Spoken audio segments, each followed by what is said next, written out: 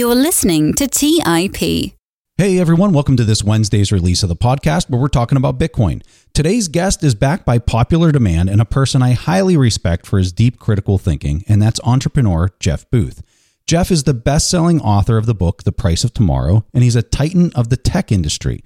During our conversation, Jeff and I explore what a transition from a fiat system to a Bitcoin standard might look like. We talk about what debt markets might look like and how they might function, how the typical person might handle such a migration, how likely it might be, and over what time frame. This was a fascinating discussion and one you will not want to miss. So without further delay, here's my chat with the one and only Jeff Booth. You're listening to Bitcoin Fundamentals by the Investors Podcast Network. Now for your host, Preston Pish.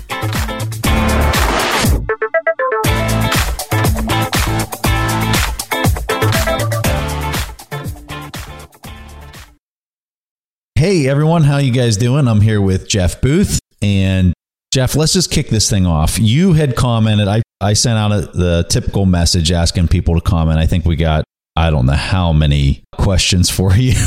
But you had made the comment that the first time we chatted, Bitcoin was at 9,500. The second time we chatted, it was at 17,000. Tonight, as we're recording this, it's at 68,000. When is this thing going to stop? Is it going to stop? What's coming here? Forever, Laura. Forever, Laura. Yeah, it's not going to stop. For the people that have seen this for a long time, you being one of those people, you can kind of see what's happening. So I think it's just bringing more attention to the space over and over. All of the existing system failing is bringing more attention to what's really going on. That's driving this.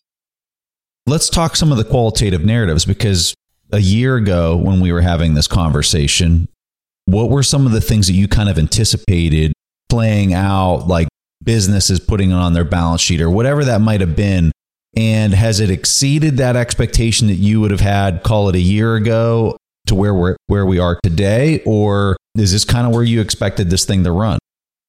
You obviously can't tell the daily movements or what's going to happen there. Actually, I remember you saying at that time, this is going to run into the new year. I think your prediction on what it would be in price point was right on the money at that time.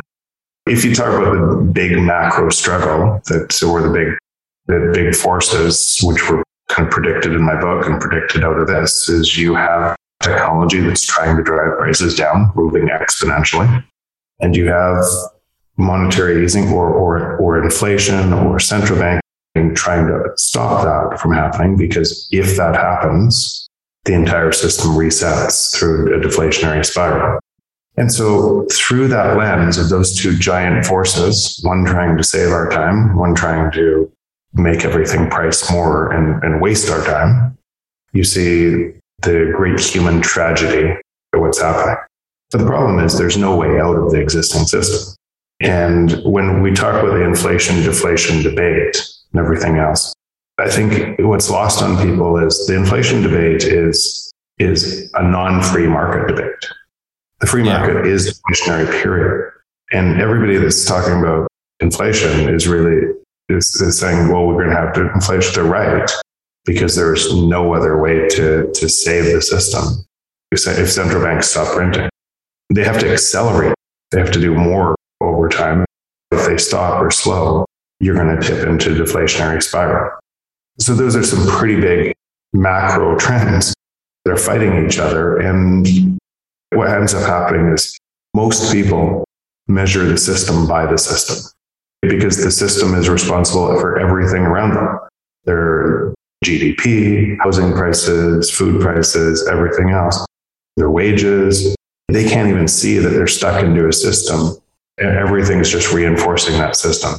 So the system changes typically never come from the inside. The system doesn't change itself from the inside. It's imposed from the outside. That's what technology does. It lowers the costs so dramatically, or changes the narrative so dramatically, that people adopt a new system. That's what's happening through the lens of Bitcoin today. I think that when I look around at what is the really, really big thing that's just shining a flashlight on all of this, almost like we're looking in the house for the cockroaches and we shine the light in the corner and they're just spewing out. And the thing that I think that is this supply chain. I think the supply chain is illuminating, and I think it's just starting to illuminate what is about to just unfold into this nasty, nasty looking thing. They're getting CPI prints over 5% here in the US for 6-7 months now straight. And the projection and the trend is demonstrating that it's going to get worse, or at least hold that 5%. So what are your thoughts on that idea? I try not to. So all of these, I look at it pretty simply. When you have misinformation and money, so you essentially have theft of the base layer of money or misinformation and money that must create more misinformation in money because it's not the free market, it's the opposite of the free market. Then as a byproduct of that, you must have greater misinformation everywhere. And that control of that message, that control of that misinformation, central banks are losing control of that narrative.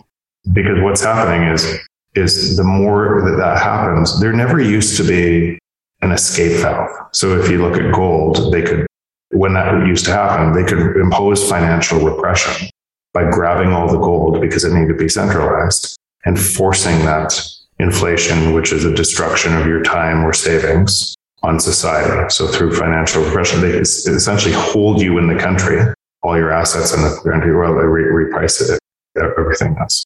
That's not able to happen today. And so the more that this, with social media and more voices on the internet, there's more people, the signal is showing through that noise. So as you create more misinformation, it's just driving clarity to the signal. Voices like you, me, many others that have been preaching this for a long time, what's happening. And that's actually what's happening with Bitcoin is it's more of an emergent phenomenon. And every single person, every single voice that joins and understands what's happening, once you see it, you can't unsee it. And so that emergent phenomenon is getting stronger and stronger and stronger. It's not linear. Exactly. It's a network effect that you could look at every one of us as almost a node in the system. It makes it some of us actual nodes in the system, right? But as a node in the system, making the entire thing stronger. It's really hard to stop. So when you think about supply chain issues and all of this, these are tiny, they're not tiny, but they're predictable patterns out of manipulating money that are bound to accelerate. So what would happen if supply chains start to impact food, which they will? So then governments can try to control food, regulatory capture over different things to be able to lower the cost of food or to make sure that they're not at risk of supply chains. So you just have a breaking of all the rules all over the world. And at the same time, and I'm on some technology food boards, you have technology that's lowering the cost of food in real time, that's being allowed to be able to localize that food, give more for less. So you're driving, and that more for less is deflation. And I think this is an important part, Jeff. That more for less is dependent on technology to supply it, right? And so when we talk about the erosion of supply chains, and we talk about the complex parts that are required to manifest this technological leap in productivity that is happening everywhere, and you're talking specifically about food, but when you start breaking down the supply chain and at the lowest level commodity is starting to break because of a weather pattern, and you had just-in-time optimization of deliveries, right? With all your Lean Six Sigma that's been optimized throughout every ounce of these supply chains. But when you get up to the top of that supply chain and you start talking about complex parts and technological parts, just computer boards, and you're seeing it in cars and things like, and there's things way more complex than that. If there's starting to be delays there and they've become accustomed to it always functioning perfectly and always being able to get it just in time with Six Sigma, and all of a sudden there starts to be a few delays here, then there, and then everywhere else in the supply chain, all of a sudden your costs start manifesting themselves. They start manifesting in a way that the Fed can't control that. And there's a time lag there. And then what ends up happening, and One of the things is if you think about systems, what ends up happening is systems that you centralize get more and more unstable. So you sacrifice for a long time and you keep doing it. And if you try to take out the kind of changes in that and you keep on centralizing, they get more unstable. So if you think about this in supply chains for chips, for example, you're exactly right. But what do you think will happen as a result of this? Is people now know this risk, and because of the price rising and the shortage, you're going to have a whole bunch of more localized decentralization of that, so that you avoid that risk. With technology, again, you're able to do that. There's for sure impacts in the short term before, and some of these impacts on, let's say, chip manufacturers, that takes a long time to spin up. So those impacts can go on for a lot longer. And then you're seeing governments trying to, okay, well, we need more chips, so let's manufacture that. So let's just throw a bunch of money at it. Let's build more than what we probably need. Let's overreact to it. And then you're just throwing further perturbations in the supply-demand curve for that one specific thing. But then they're doing it across the board for everything. All those things that you're doing, and just think about any business, anything that's doing this, is actually imposing more deflation, because everything's moving to a digital infrastructure, which is imposing. Now, that might not come tomorrow. It might come later on, but you're imposing, and you're printing more money to impose more deflation. So you're trying to push prices up. Remember when I've talked about this many times, but I don't know if it was specifically in my book when I predicted 100, when I said, looking back over the last 20 years, we've had $185 trillion of stimulus to grow the economy, $46 trillion. That's looking backwards on technology. And that's to offset what we've been talking about for the last 20 years, essentially pushing prices up. Where has that money gone to? Education, housing prices, all of so it created distortions, and essentially it's Robin Hood in reverse. You steal from the middle class and poor and give to the rich. There's less and less people at the top and more people at the bottom. You can see what ends up happening to society as a result of that. Now, the biggest part is, and I think this is where the book kind of predicted this future. The biggest part was most of the deflation is in front of us. And when I talk about deflation in that case, I'm talking about a system change to a different world, right? What Bitcoin would allow us to do. But most of the deflation is in front of us, and it's a good thing for humanity. It's a terrible thing for our existing monetary system. So what can we expect? Just because those trends are moving in opposite directions, and each one is reinforcing the other, we can expect way more easing. We can expect it has to offset. And that more easing, or that more misinformation, creates more misinformation and havoc everywhere in the world. And it is for a long time, it's been the central thing driving just about every other conversation that nobody's talking about. Now, you and I have talked about how the speed at which this transition takes place, the more drawn out or smooth that we can make that transition, not that we have any control over it, the better for humanity. But history has demonstrated that when trust erodes in a currency, it typically plays out pretty fast. And even though that might not be the scenario that you and I both want, if I was going to put probabilities on one or the other, I'm putting the higher probability on it actually playing out faster than what many expect. What does that mean for labor? What does that mean for just people trying to stay employed? Because, I mean, you're going to have all these zombie companies that we all know are out there that have been kept alive for decades finally come to the realization that the game's over, the jig's up.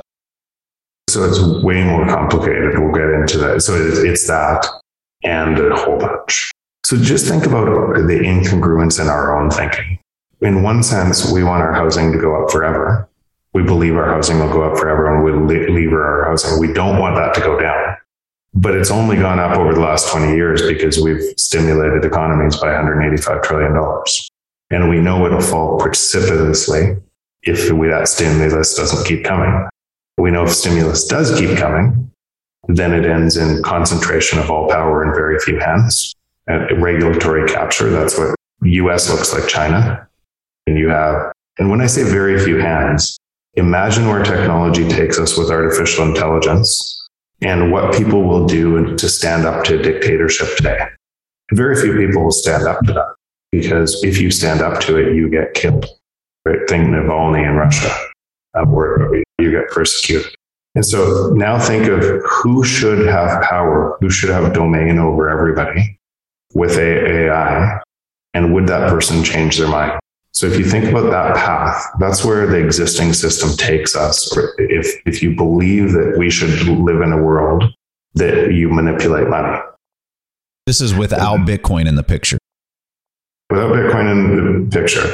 Actually, or if Bitcoin didn't win. Now it's going to win. I think it's inevitable, but if Bitcoin didn't win, then why there would be a whole bunch of, if I was that person and I wanted that, then I would try to create a whole bunch of misinformation as well. And even if I didn't, I might not even know how bad that took us, right? I might just be reacting to a system and trying to make sure that the system didn't collapse, because I feared the system collapse would be worse. But that's where that system takes us. And that's a very dystopian world that doesn't have a high probability of happening, but nonetheless, it doesn't have a zero probability of happening. And that's probably my biggest reason for Bitcoin, besides truth, honestly, fair rules, everything else. But that's probably, if I said the top stat, that's probably. But now think about that system today. And now we'll go into the other side. And Bitcoin accelerates today. Tomorrow, currencies collapse, Bitcoin accelerates, and everything else, and Bitcoin's tough. There would be no food on the shelves.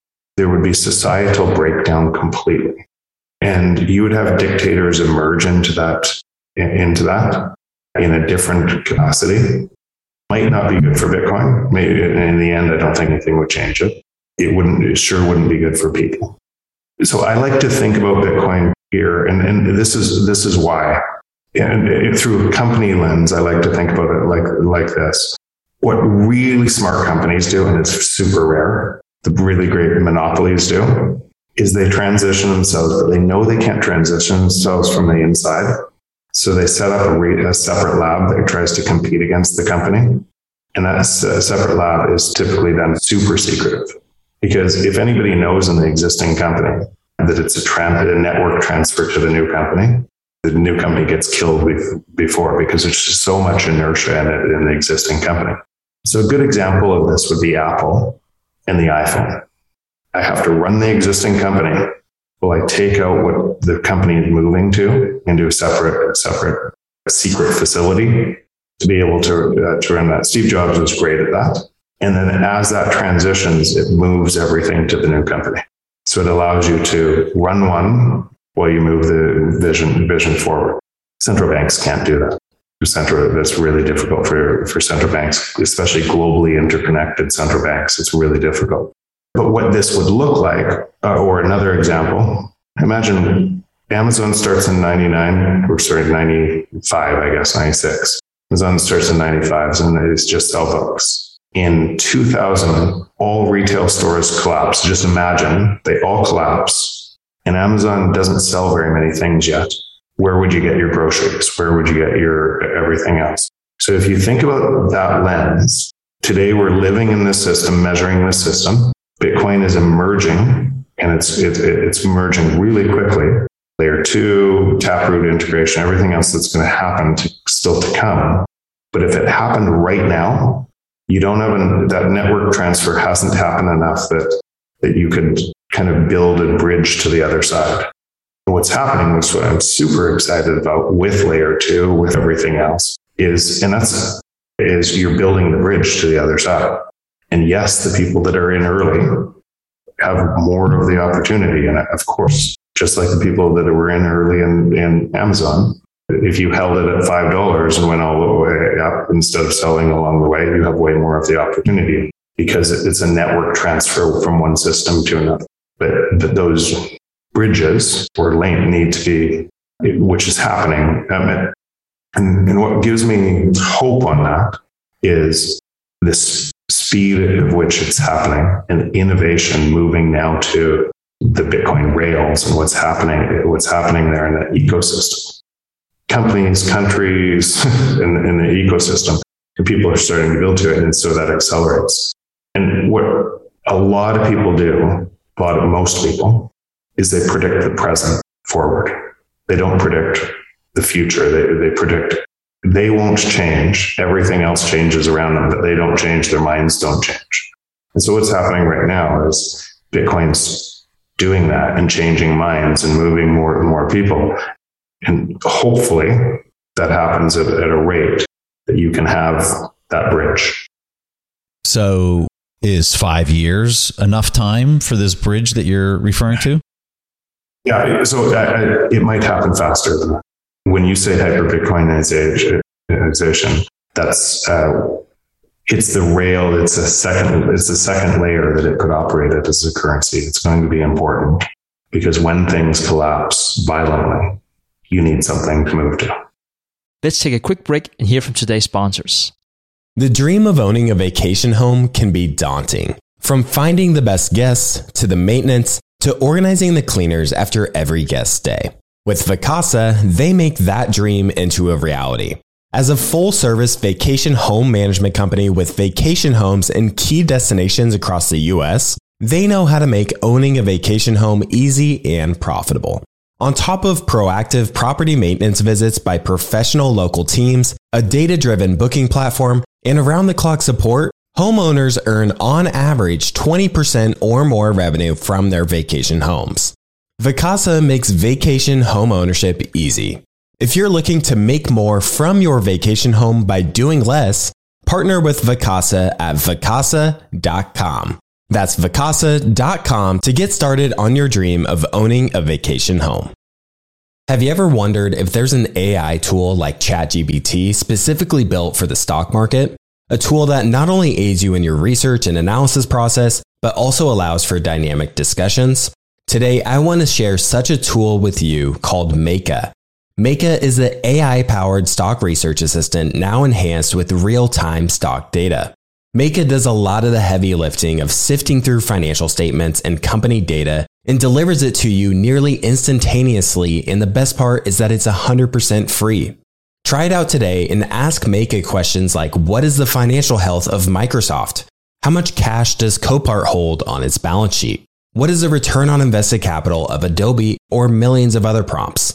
Check it out today for free at Meka.com. That's MEYKA.com. Today's episode is sponsored by Range Rover Sport. Range Rover Sport leads by example with their dynamic design that rises to the occasion. It's got powerful on-road performance and commanding all-terrain capabilities, coupled with signature Range Rover refinement. The third-generation Range Rover Sport is the most desirable, advanced, and dynamically capable one yet, redefining sporting luxury. It's got advanced cabin technologies such as active noise cancellation and cabin air purification, offering next-level comfort and refinement.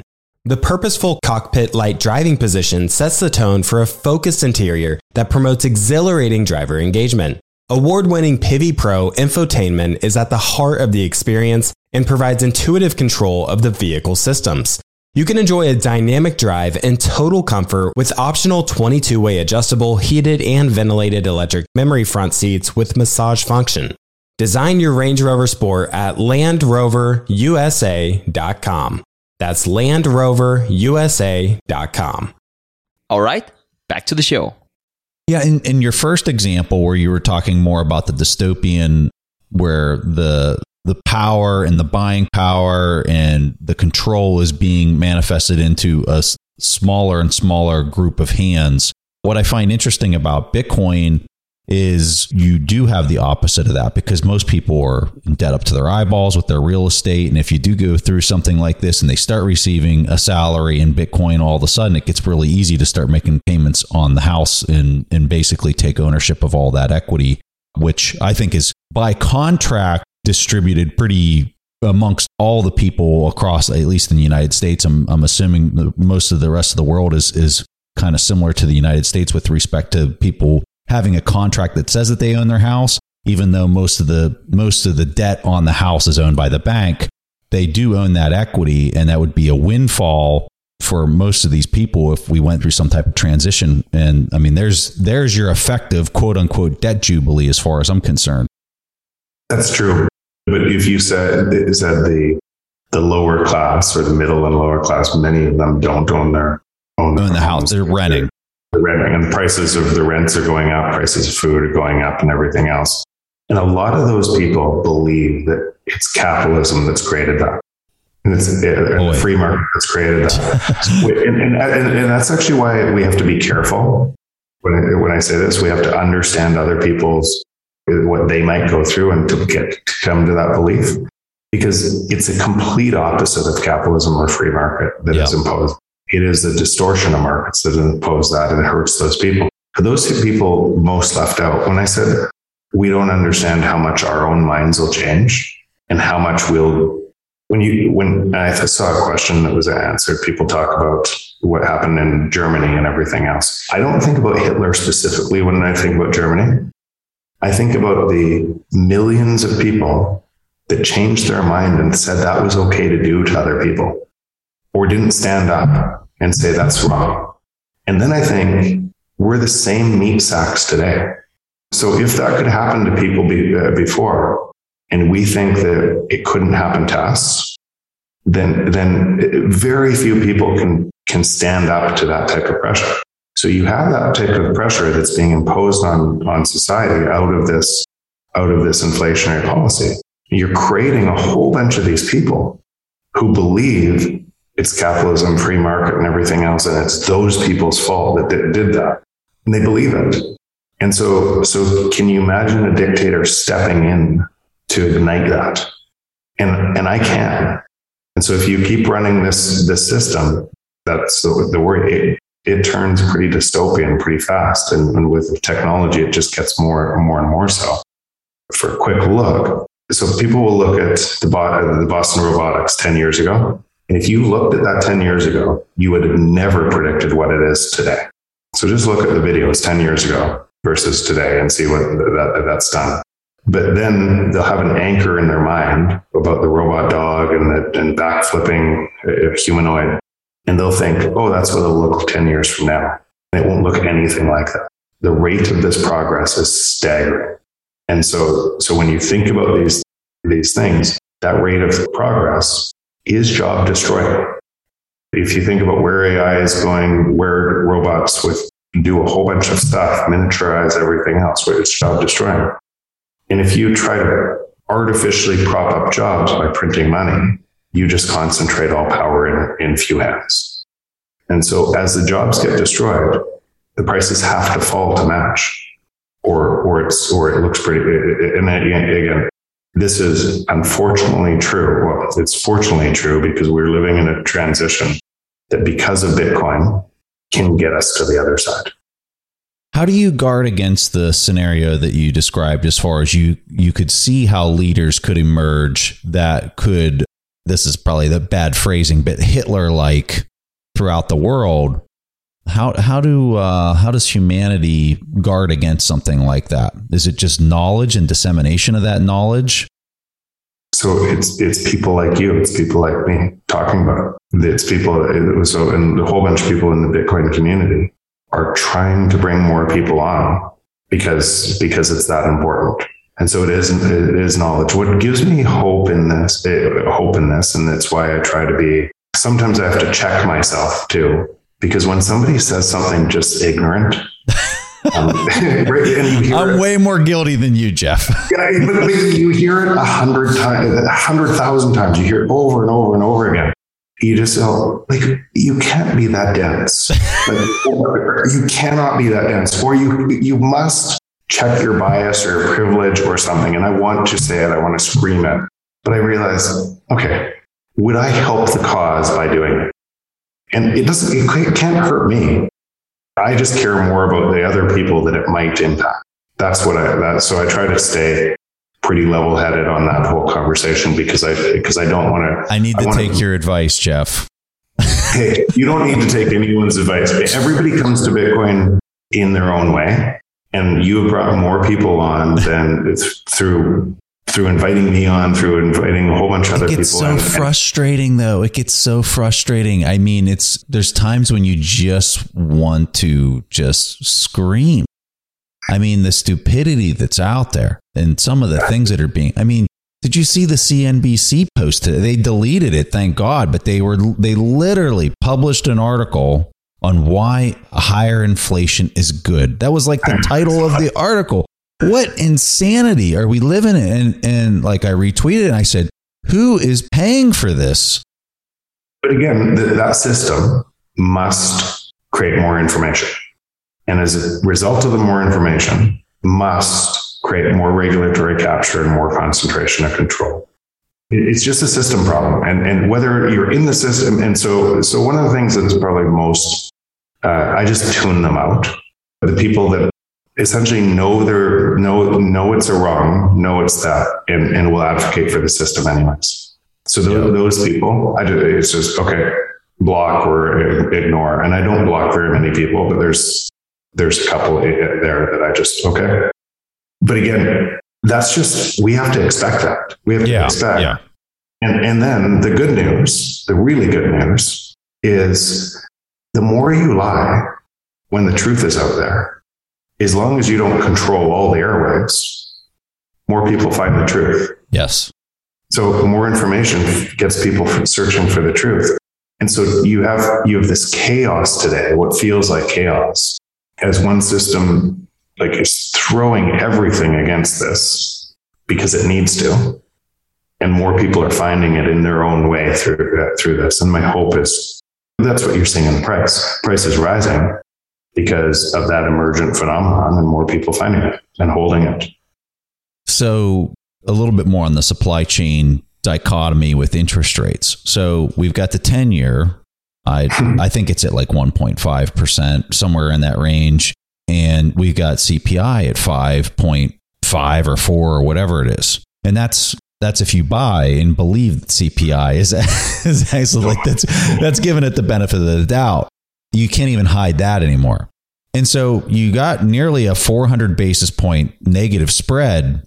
I've been asking everybody that comes on the show recently this question, but I think it's such an important question because you just can't hide the fact that every single bond on the planet, I mean, we're talking hundreds of trillions of dollars. 130 trillion, I think, is negative yielding. Yep, every one of them on a real basis. But by the way, we talked about this, whether we talked about it on your show a year and a half ago or if it was afterwards, we talked about this very issue. And we said, and I remember talking that they're structurally, they're all effectively going to zero. If you could impose financial repression, if you could, for the people that stay there, they're going to get killed. 100% impairment. 100% impairment over time. But you can't impose financial repression because then there's an escape valve in Bitcoin. That's what's happening. So before, in the world before, you could impose that, close your borders or whatever, or lock up all the gold, force that on society and pay back the debt in cheaper dollars and start again. US imposed that in the 30s. But at that time, US was kind of the one and only kind of rising power, right, at the time. And they had a bunch of gold to be able to do that. The US looks different today. So they can't play that same trick. And there's Bitcoin. Yeah. So as more people realize what's happening, if you're on zero right now, if you're on zero allocation to Bitcoin and you're all in the existing system, I don't know what you're thinking. Hey, so I was listening to a Ray Dalio interview that I think happened just like in the last week or two. Andrew Sorkin was hitting him pretty hard on Bitcoin specifically. And was like, hey, Ray, you own Bitcoin, this and that. And the thing that really caught my attention and just kind of like made me like my eyebrow went up. He says, what do you think about, it's too big now, but governments can't ban it. And Ray says, no. I see it actually the exact opposite of that. I see it that it's actually gotten easier for them to ban it.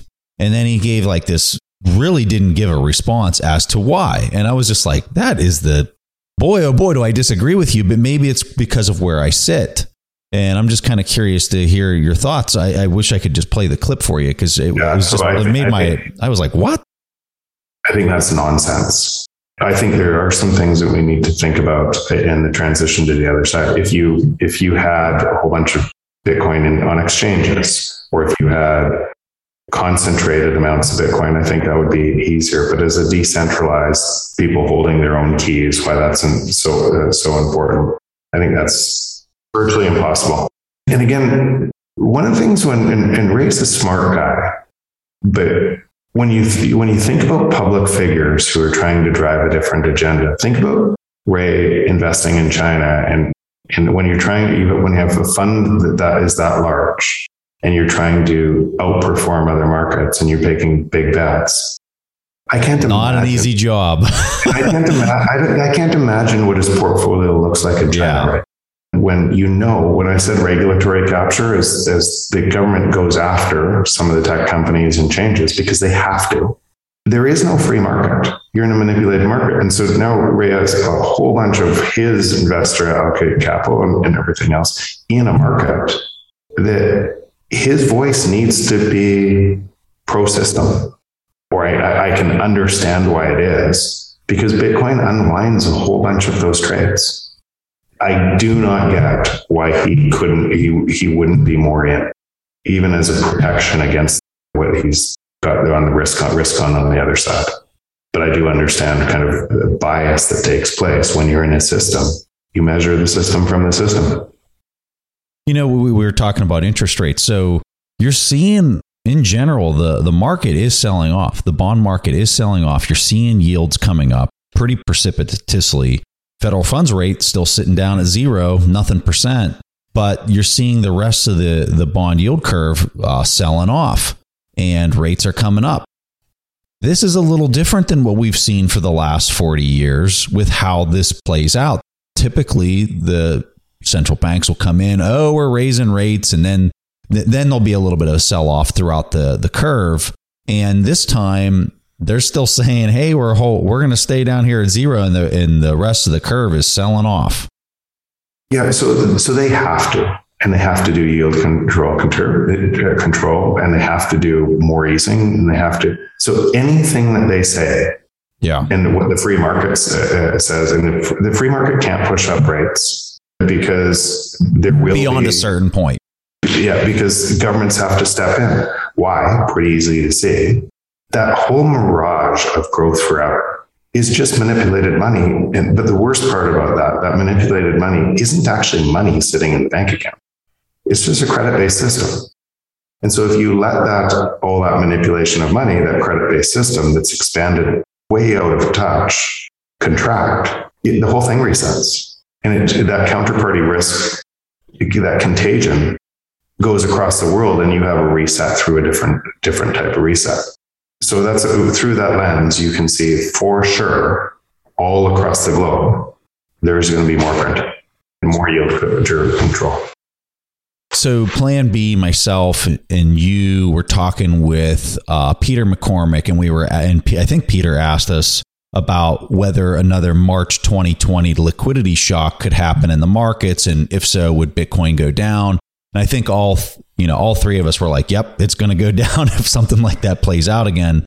Describe this a little bit more from your vantage point. And do you see another shock to the system where basically the economy throws a fit and there's impairment across all this credit?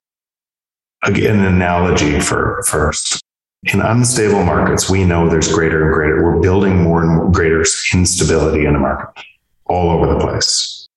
And everybody's looking for which snowflake is going to cause the avalanche. And measuring the snowflakes doesn't much matter. The avalanche is coming, and it could come in a number of different ways. My hope is the avalanche comes in a position that Bitcoin is further enough along, kind of that you can transition. But that's so before it takes the entire system down. Normally, taking the system down happens through, when I said we change our minds, we elect leaders who will be dictators, and then we change our minds to follow those. We change our minds following them right into war. And that's how the change normally comes. We get controlled through that. it's somebody else's fault.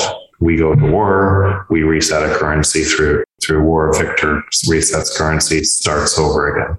So my hope is Bitcoin allows that not to happen.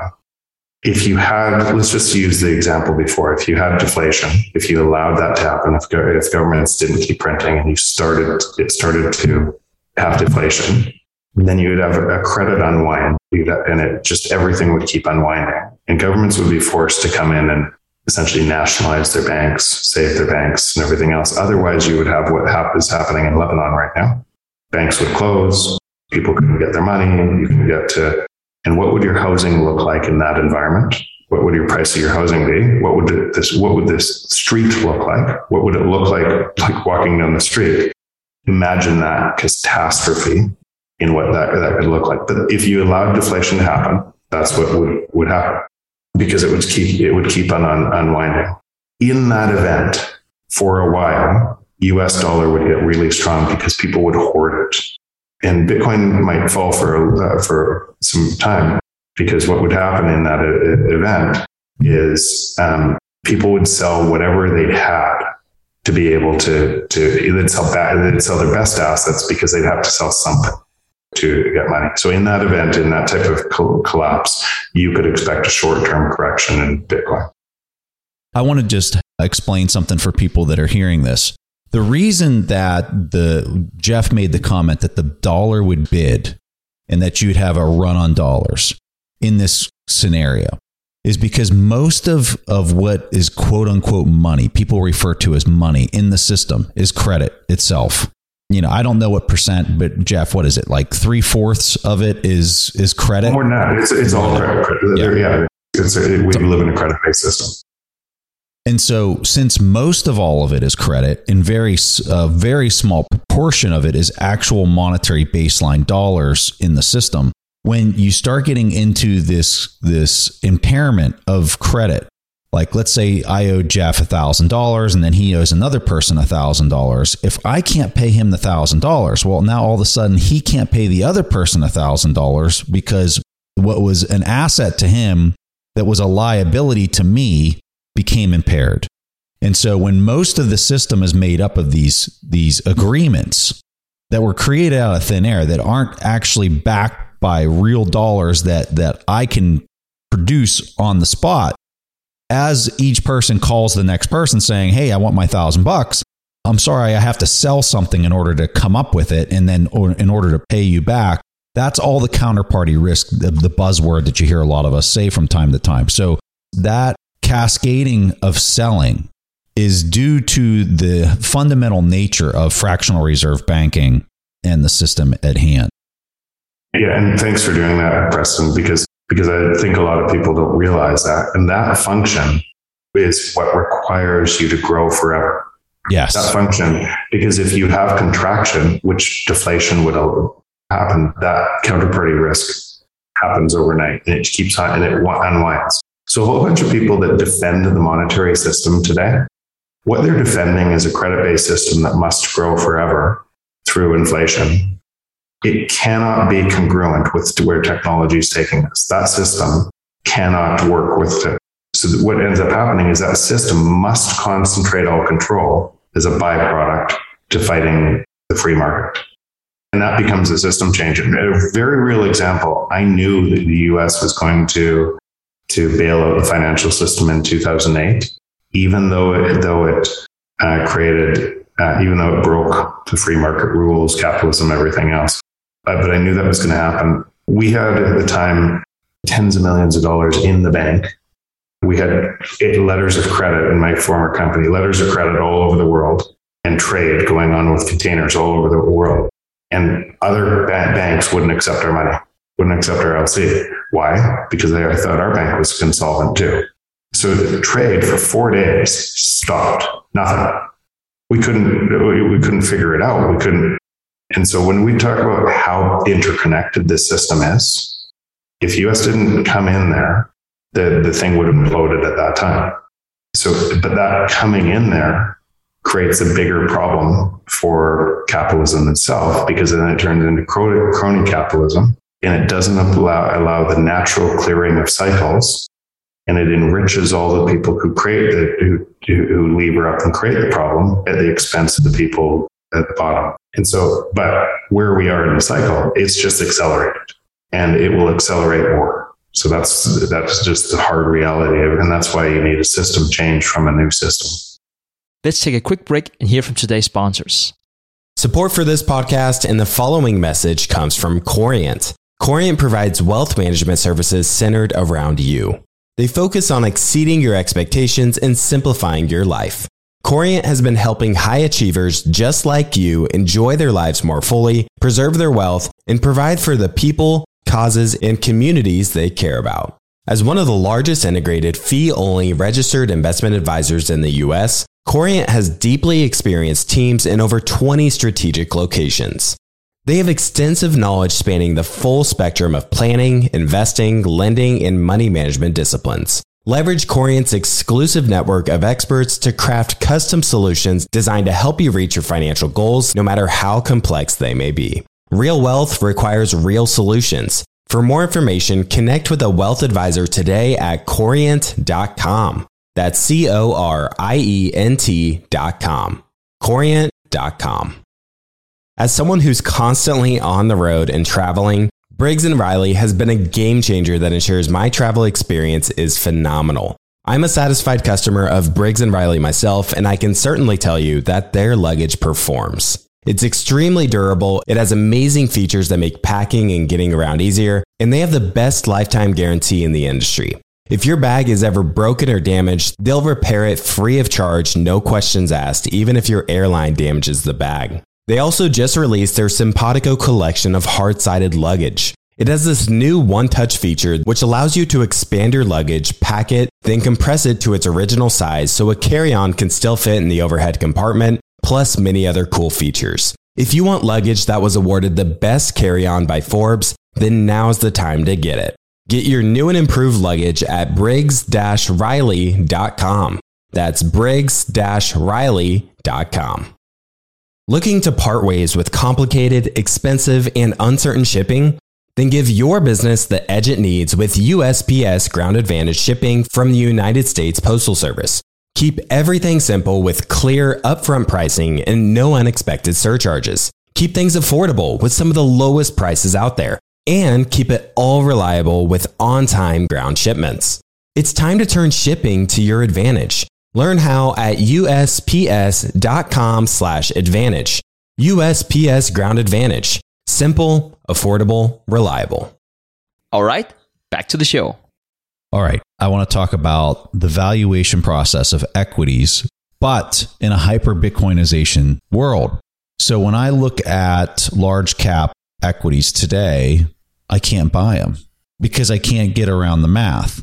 Because I'm of the opinion that on the other side of this thing, this black hole we're being sucked into, the interest rates or whatever we would determine risk-free rates to be, I have no idea what that is. Is that going to be the Lightning Network that's determining that? I don't know. But if I had to guess today, and boy, oh boy, I don't have a whole lot of confidence in this guess. But if I had to guess, that's what I would guess it is.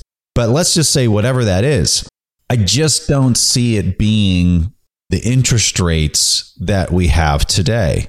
I think that this, call it the 10-year treasury at 1.5%, is a total mirage of what a risk-free rate cost of capital should be. And if true, then the 200 basis point premium that's put on top of that for the price of equity is ludicrous. And so I'm curious what you think about this. And then like, what would a real interest rate look like on the other side of this? So we've already talked about it through a different lens, the bond market, and the equity market is just a smaller version. So you're exactly right. If you believe that this system is going to keep going on forever, then some of those technology companies will still do really well forever. And so will some of the resource companies. But will they be capitalized at the rate? It's all determined on a mirage. That's right. So and that's why it's so hard for people to see, because they're living in a world that's really a make-believe world. out of who gets to press the button and how much money and how much button pressing do I do to destroy people's time. Like press a button, destroy 40 years of labor or time, because all money is a trade of our time. Yeah. And so it's all on a make-believe world that you can hold down interest rates forever and we can have as much money as we want. That's kind of and I've said it probably on your show before too, but you either have abundance in money and scarcity everywhere else, or scarcity in money and abundance everywhere else. That's the choice. So your question is really a dependent question. How long can the mirage keep going on? And there's a whole bunch of people that believe it'll go on for a long time. And there's a whole bunch of people like you and I that think, why do I want to live in that world? I'm going to come over here. I'm going to measure my world in Bitcoin and see the truth and see what's happening. Well, it's even affected like how I'm looking at mining stocks. So in anything in the sector, right? Because if those are priced at a multiple of 35, right? And I believe that we're going to have actual free and open interest rates in the future. Yeah. Not to mention, they're completely correlated to the price of Bitcoin, but it comes with operational risk and execution risk and derivative exposure to, energy prices and all this other stuff that these people have to expertly manage. So those two factors, it's like, hey, I'm getting the same performance as Bitcoin, but it comes with all these other risk factors. Plus, it's coming at a PE of 35. And my expectation is maybe interest rates might be 5, 10, 15% on the other side of this, which is going to compress the PE ratios. So like, why in the world would I own equity, even if they're putting Bitcoin on the balance sheet today? It's hard for me to get around the math. The interesting thing, Preston, with you, because you came at this through a different lens, you came at it as a value investor. Yes, I did. And the beautiful thing about that lens as a value investor, you're looking for those mispricing opportunities and that real value and taking advantage of that. And I think what happened with you is you realize everything's mispriced. Everything's manipulated. Everything's mispriced. Everything's manipulated. The entire stack is manipulated, and that manipulation is creating a whole bunch of damage. And I came in it through a different lens. I came in it through technology is moving this way. This is why everything's manipulated. Yeah. Because it must be to save the system. Yes. And, but that value investor lens gives you a really, like, why are people making this choice? Because it seems like they think they're being responsible fiduciaries and everything else, and but they're actually incurring more risk. Yeah, I can't understand it, and it just kind of blows my mind. Yeah. Anyway, how about UBI? So we've seen a little bit of this to date. I think you could maybe make the argument that them redistributing the child care benefits and things like that on a monthly basis. And then they were talking about like, hey, maybe we'll just continue that. Maybe you'll even get the tax credit at the end of the year. I mean, this is really kind of like very mild UBI, in my opinion. I suspect it's going to continue and maybe even accelerate moving forward. And I'm just kind of curious to hear your thoughts on how you think some of that might progress. Yeah, your monopoly analogy and my monopoly analogy from before, those are exactly. but no. I'm just saying that. But you actually did a really good job on yours. People need to know the context. So Jeff had a post on this.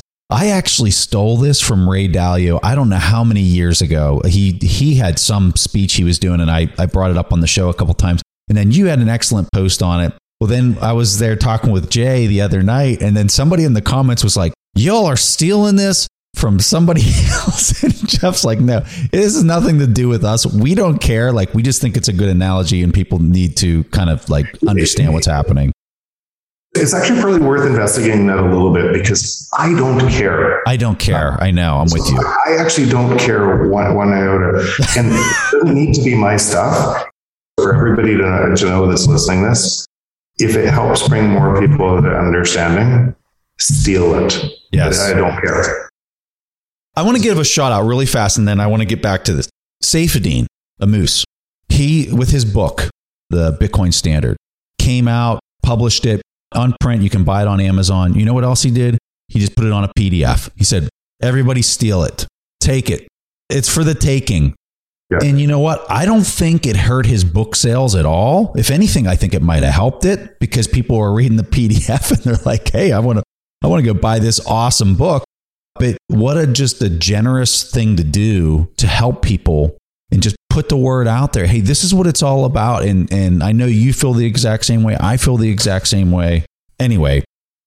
No, that's actually why this is, so what ends up happening, we don't know. A lot of times we're something will come in our mind, we're thinking, somebody will say something and we'll sleep on it. We don't even know where we heard it. Yeah. Comes in. And all of a sudden it's now in our consciousness and we put a slight tweak to that and we think we came up with the idea. We don't know where so that's actually why you don't, and the good thing about that is when you do what we do, you don't even know how much impact you have on other people. Yeah. You could never know over time, and hopefully that's a positive impact over time. Now this monopoly analogy going into it. So, but what I really liked about your version was you said first they give you $200 when you go around the board. And then the prices go up and everybody keeps the assets and the assets keep rising. And then you can't get around the board. And then they give you 400 and that you can't credit around the board. So they give you 600. That isn't the way to solve the problem. Mm-hmm. That just concentrates wealth and control in a very few hands faster. And it pushes what we've talked about a lot it pushes essentially slavery to wide portions of the population. Independency. Exactly, and independent, and removes individual rights and freedoms through that same thing. It's kind of modern day slavery for a job that you can never escape the system.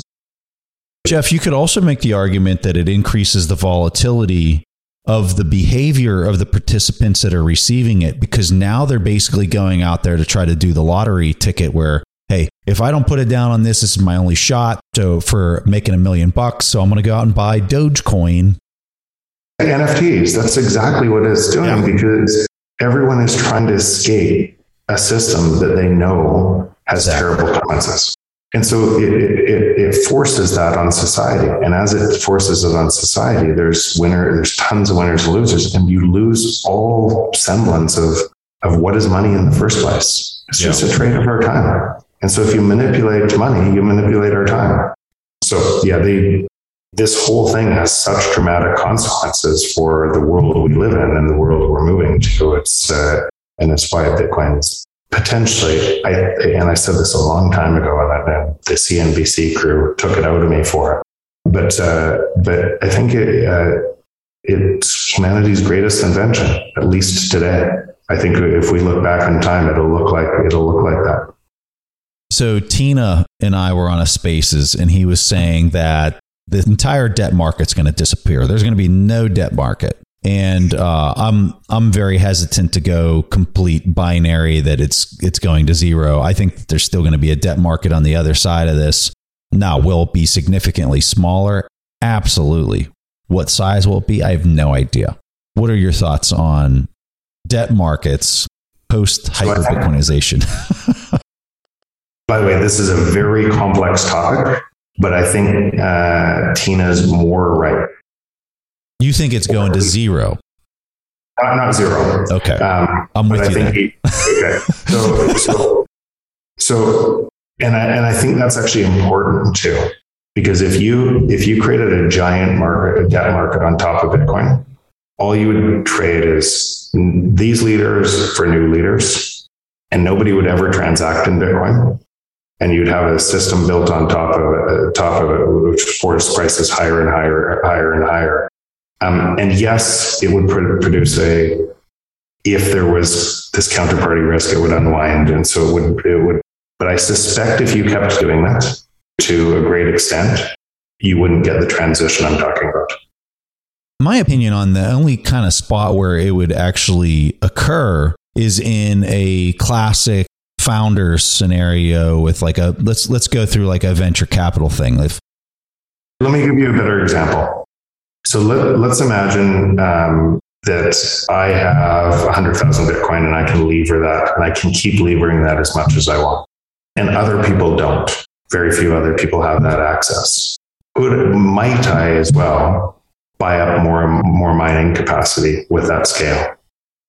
But I can't even get to the point where you would have the ability to do that, Jeff. So in my scenario, the only time that I would see somebody that would do a debt deal is the founder of a startup has basically captured lightning in a bottle and their growth rate is going through the roof, right? They got everybody and their kid sister with Bitcoin in their pocket saying, I want to invest because I can see the growth rate. And the founder goes back to them and says, no, I'm not going to give you equity, but I will let you give me some money. And maybe it's a convertible debt deal. Maybe it's a whatever, right? In that scenario, I can see debt basically rising up in a post hyper-Bitcoinization scenario. Outside of that scenario, I really haven't come up with a situation where that would really happen because everybody's going to want equity. Then we totally agree. So in that case, and would somebody give debt to that founder and they would price kind of what is the return on that? It would be a higher rate. Very high rate. Yeah. Very higher rate. Yeah, that would happen. The debt markets would not look in because their entire system today is the debt market. It's the credit market. Yeah. Wouldn't look anything like that.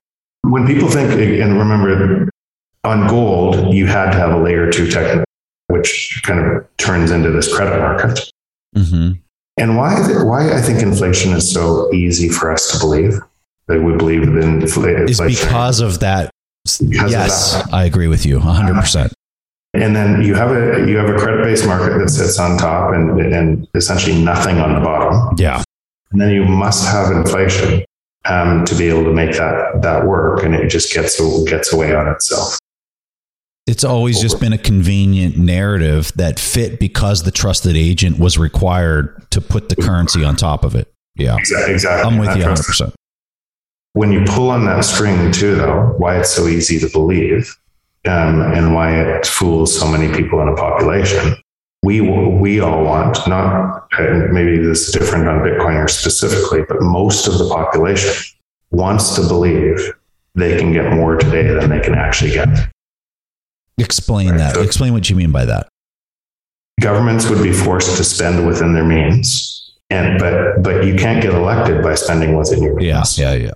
So you get elected by telling people that I can give you more than I can spend. And then you hide that, how much you're spending, in inflation, which picks the pocket of the middle class and poor to give to the rich and expands government at the same time. Especially if there's not term limits. But either way, like no matter what, on top of that system, you don't get the truth and no. You can't because nobody's going to come out and say, I'm going to make this right and cause a deflationary collapse, which would be the free market. Yeah, never going to happen. It will never happen. So we want to believe in this system. We want to believe in Santa Claus, in the system which is based on a mirage. But because that belief pattern takes hold, people keep voting for it. They keep voting for it without even a question. And it doesn't matter what side of the aisle you are. It's the same question because both sides require more printing to be able to run the entire thing. I have to admit, him bringing it up challenged my preconceived notion of there being a whole lot more debt in the market. I didn't think it would be anything like it is now, but I wasn't thinking that it would be as small as kind of what we just described. But having kind of thought through it, I'm with you. I think that it is going to be small. It's really small, and that's actually what you want. Because what Bitcoin does, at least based on layer two, is it allows for the velocity of money to happen without the centralized control over that credit-based system. Well, so you can have massive velocity of market if the market demands it. What's really fascinating about the Lightning Network, having set up my node, and I've got, I think, like 300 channels open on my node now. What's wild is you're taking those Bitcoin, you're locking them, and people yell at me when I say locking. They say you're freeing them. And I can see why they're saying it. But you're writing a contract on layer one that establishes this IOU channel between you and this other party that you don't even know who it is.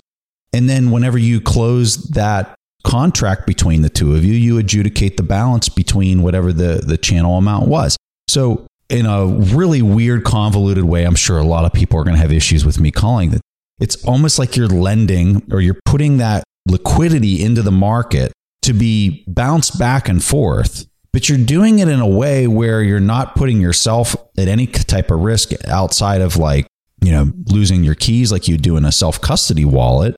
There's really no risk there.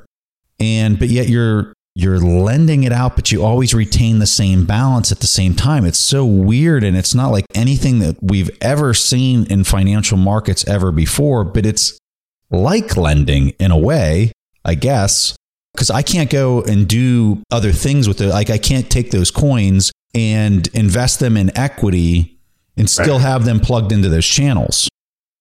Exactly. You can't create a whole bunch of different contracts on top of that and everything else. And that's right. Use the same thing, which puts that rigor on a financial system. So whenever I think about, so let's pull the thread on this, right? So if I'm going to keep these coins in these channels, and it's the fees are only yielding, let's use kind of an extreme example. Let's say that the coins are only yielding 0.5%, but we're in a post-hyper-Bitcoinization world where fiat's gone, right? And I can invest in equity that's kicking off free cash flows of 10%. Am I going to keep those coins in those channels on layer 2? The hell no. And now connect to that to a different, again, because the system changes so much on equity markets as well. A lot of those equities won't yield that. There will be a race. Prices will keep coming down, and the market will shift. So what do you think the yields would be then? I'm not sure. You're thinking they're way lower than 10%. Yeah, I think what ends up happening is over time, anyways, that in the transition phase, this is why it's so complicated, because there's so much noise in the market as one system dies and another system moves on. But as prices fell throughout, just think about kind of what the world would look like on the other side, and prices are cheaper and cheaper and cheaper everywhere. And there's less jobs as well, because more AI and more robotics, everything, more and more is happening through automation. Where would the best entrepreneurs go? Would they go to, would they attack industries that have low returns or would they attack the industries that have the highest opportunity for margin capture? What you'd see is all of the industries that were left out of some of that would be attacked ferociously by entrepreneurs trying to give more value to society, because the market incentives force you there, or because you can make more money by doing that.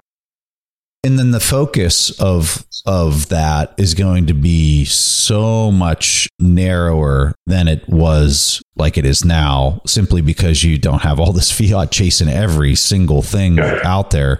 So you're only going to be investing in, you're only going to find people willing to depart with their Bitcoin to invest in these types of ideas, unless it's got a very high probability of success, or at least I will.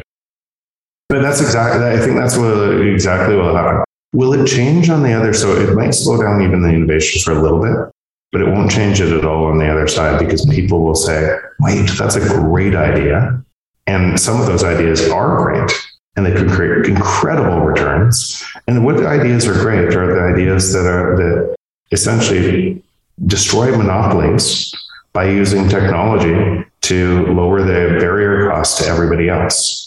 In fact, if you look at Bitcoin through that lens, and the monopoly being a monopoly on money, and now and that monopoly on money costs a whole bunch of friction costs to make it work. That's all Bitcoin is. It's a technology, an open, decentralized network that lowers that friction cost dramatically. And as a result, the people that are most locked out of the existing system start using it.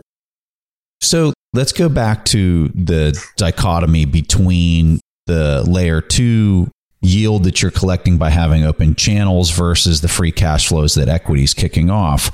Regardless of whether you think that is 10% yield in equities or a 4% yield in equities, I would suspect that layer 2 fee is you're going to have Bitcoin that's pulled out of those channels, which is then going to increase the fee that the remaining channels are getting because now it's flowing through tighter pipes. And then you're going to see those try to converge on each other, correct? I'm laughing because it's the free market taking care of all these things. Yeah. And that's exactly what will happen. And so the price will move up on some of those channels and the price will move down on some of the other, or the interest rate will move down on some of the others or up if the free market demands it. The real risk-free rate will be shown all over in the market. Do you see kind of like an S&P 500 type index representing risk-free rates then at that point? Or would you see it more as like the layer 2? I think layer 2 could show that.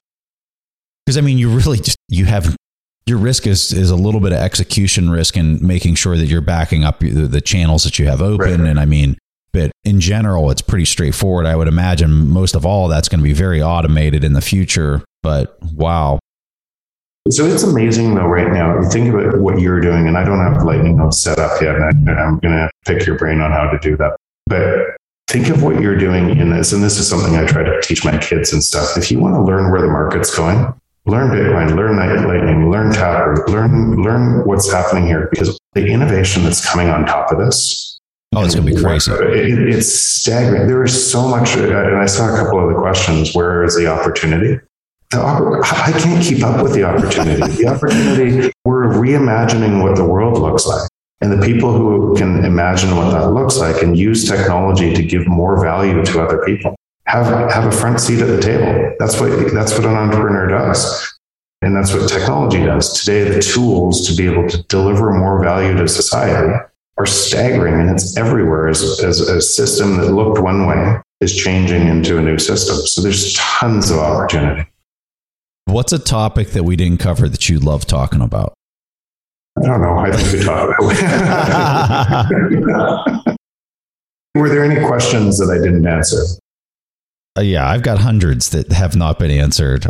But, in the interest of your time, I don't want to keep you. You're way too kind. You are on vacation, sir. And I am not going to keep you a minute more. I really appreciate you accepting the invite, even though you are out there having a good time and seeing the world right now. So thank you so much for coming on, and give people a hand off to your book. People, you've got to read. If you haven't read Jeff's book, I think most of the audience has. All of your audience has because you keep on saying it. But if you haven't read Jeff's book, you got to read Jeff's book. Give him a hand off, Jeff. The price of tomorrow, why deflation is key to an abundant future. And it's really, we're in a system change. And most people can't see we're in a system change because they're in the system and not unable to see this. So it's just an important context to what's going on. But Preston, one of the beautiful things about this Bitcoin community is all of the great minds that you get to meet through this. When I started the journey on the book, I had to say something. I had to because something wasn't being said. I didn't know how much my learning would accelerate as far as writing when I ended the book, and that learning accelerated from people like you, from people in this community. So thank you to you too, and just incredible friends, incredible relationships that have evolved through this. So it's what a ride. What a ride. What a time to be alive. What a time to be alive. Hey, are we going to be roaming around the streets in Miami here in April, or? I sure hope so. I think so, yeah. Getting lost again. Yeah, exactly. All right, Jeff, look forward to the next chat if we don't see each other in person. Thank you so much for making time. It's always a pleasure having you on the show. Anytime. If you guys enjoyed this conversation, be sure to follow the show on whatever podcast application you use. Just search for We Study Billionaires. The Bitcoin specific shows come out every Wednesday, and I'd love to have you as a regular listener. If you enjoyed the show, or you learned something new, or you found it valuable, if you can leave a review, we would really appreciate that. And it's something that helps others find the interview in the search algorithm. So anything you can do to help out with a review, we would just greatly appreciate. And with that, thanks for listening, and I'll catch you again next week. Thank you for listening to TIP. To access our show notes, courses, or forums, go to theinvestorspodcast.com. This show is for entertainment purposes only. Before making any decisions, consult a professional. This show is copyrighted by the Investors Podcast Network. Written permissions must be granted before syndication or rebroadcasting.